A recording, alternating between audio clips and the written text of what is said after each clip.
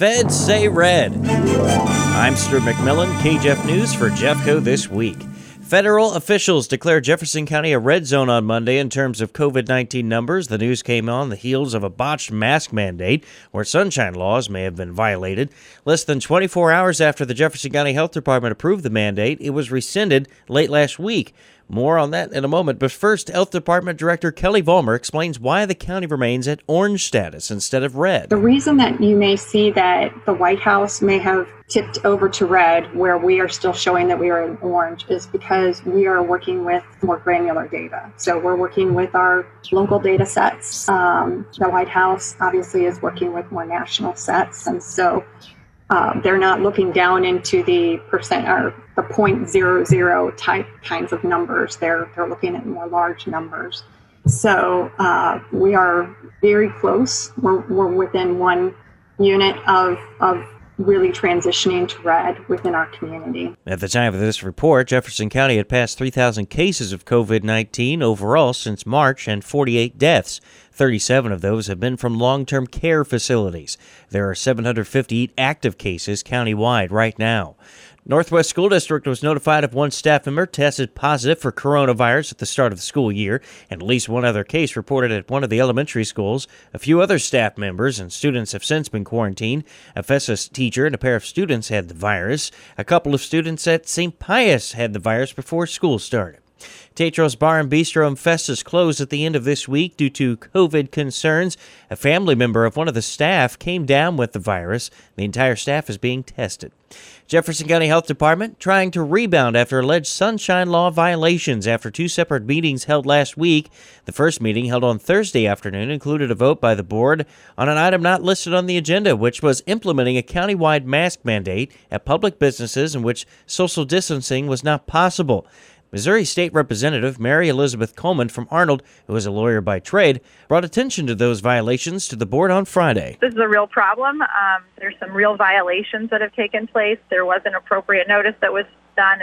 And also, people have talked to them before about this, but I've heard from other members of the bar in Jefferson County, but the meeting space that they have available also does not meet the requirements, and that has in the past been reason for people to have things overturned. Coleman says she had a discussion with Health Department Director Kelly Vollmer. I told her I don't think that there's anything that she personally could do as the executive director. She is beholden to the vote of her board as an employee of the Health Department.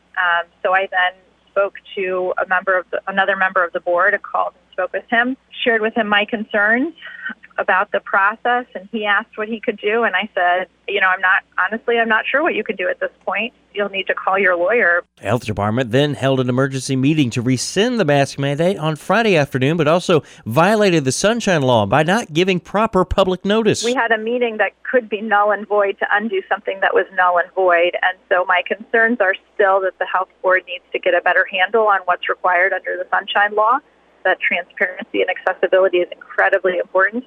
My hope is that there is some close discussion about how we're making sure that there's accessibility and transparency, that people can meaningfully participate in the process, and that, we're enacting things that are going to stand up. As of now, the Jefferson County Health Board has not scheduled a board meeting to address the mask mandate possibility.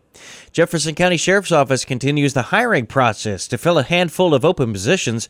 Sheriff Dave Marshak reports they're very close to being fully staffed. Meanwhile, in St. Louis, police departments are understaffed heavily. A bill is on the governor's desk right now that would allow those that live outside the St. Louis area to become officers there.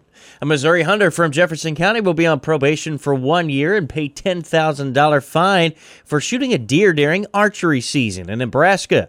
The illegal kill happened 3 years ago. Federal prosecutors told the court 32-year-old Jacob Wyman of Peevely broke the law with the help of an outdoor sports store in Broken Bow, Nebraska. Wyman was caught during a federal probe. The Goodwin property in Festus is seeing some more movement. Festus City Administrator Greg Camp says the area close to Festus KFC is being developed. The one parcel right behind Kentucky Fried Chicken, the one of the two new parcels, I understand, will be for a banking facility. The other one will be for a professional services building. But across the street, the Planet Fitness is all enclosed. It is really flying along.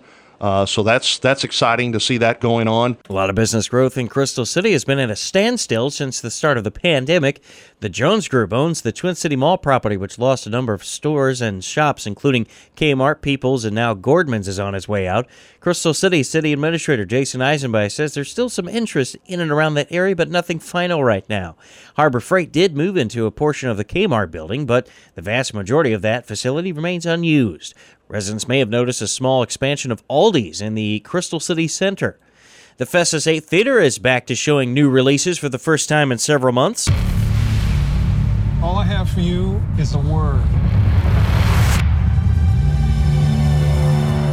Tenet.